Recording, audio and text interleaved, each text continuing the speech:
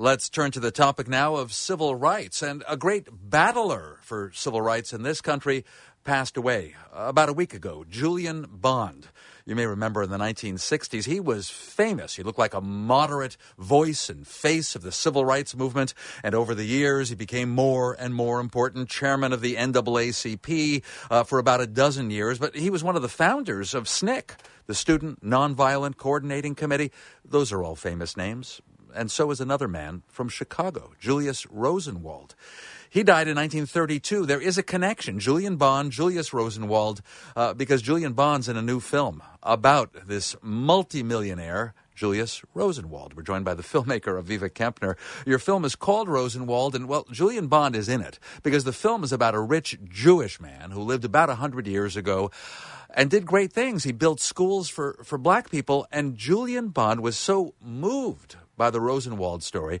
You interviewed him for your film, Rosenwald. I know he was a friend of yours for many years, too.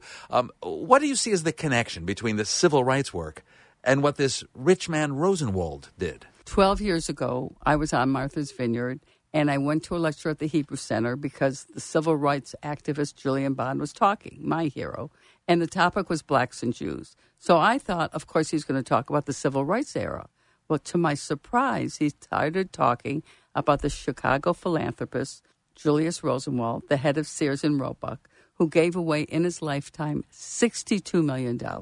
Yes, you're hearing that right, which is $1 billion by today's standards. Yeah. And a lot of it was geared to African-American causes. The most outstanding was building over 5,300, that's 5,300 schools for African-Americans in the rural South during the Jim Crow period. So Julian Bond was the first person to mention to you that you heard from about Rosenwald, and so that intrigued you. I know you've made films about Jewish heroes, and so this philanthropist became for you a hero worth featuring. The reason Julian Bond wanted so much to talk about Julius Rosenwald is his own father, when he was younger, had been commissioned by the Rosenwald Fund to check out these schools. He would go from rural area to rural area and write reports on how successful the schools was. May I ask you, was it typical in some way for American Jews, especially considering we're talking about the 1910s, 1920s, American Jews to be interested in the welfare of young black people? Well, if you look at the original signatures of the NAACP, the call of action in 1919, you will see Julius Rosenwald's rabbi, Emil Hirsch from Chicago. You will see other Jewish Americans that signed it. There were a lot of whites who signed this original call for action for the advancement of colored people, and his rabbi was one of them.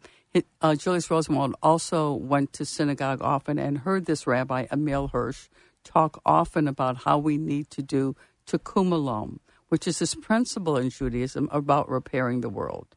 And it was that he operated on. Once he got a lot of money, Julius Rosenwald's principle was always save a third of my money, give away a third of my money, and live on the other third. When he decided to help build schools, are we talking about only in southern states? And by the way, how many schools? We're talking about 5,300 schools in the rural South.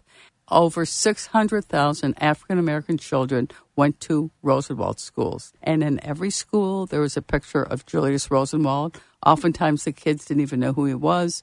Of course, Abraham Lincoln, who was the great savior, ended slavery, and Booker T. Washington. Rosenwald's friend who gave him the idea. And people like Representative John Lewis had gone to it, the great poet Maya Angelou, the Pulitzer Prize-winning Washington Post journalist Eugene Robinson. It was really an incredible way to up the education value and possibilities for African-American kids during the Jim Crow period. All those people are interviewed in your film, Rosenwald, which also shows that he was, the primary financial backer of Chicago's Museum of Science and Industry. Did he want his name on things? 'Cause the museum's not named the Rosenwald Museum. You know, it's interesting, and many people say to me, how come we don't know this incredible philanthropist and everything he did?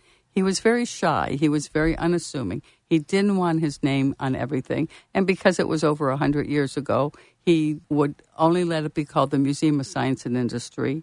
The Michigan Garden Apartments was a complex that he had built because African Americans, middle class and upper class, didn't have a good place to live in Chicago. They wanted to call it the Rosenwald. He said, no, Michigan Garden Apartments. Now they're being restored, and next year they're going to be called the Rosenwald Courts. And what I say is not every one of us have the ability to give $62 million away, but everyone can have part of a Rosenwald in us that after they come out of the film, maybe they'll get inspired to get.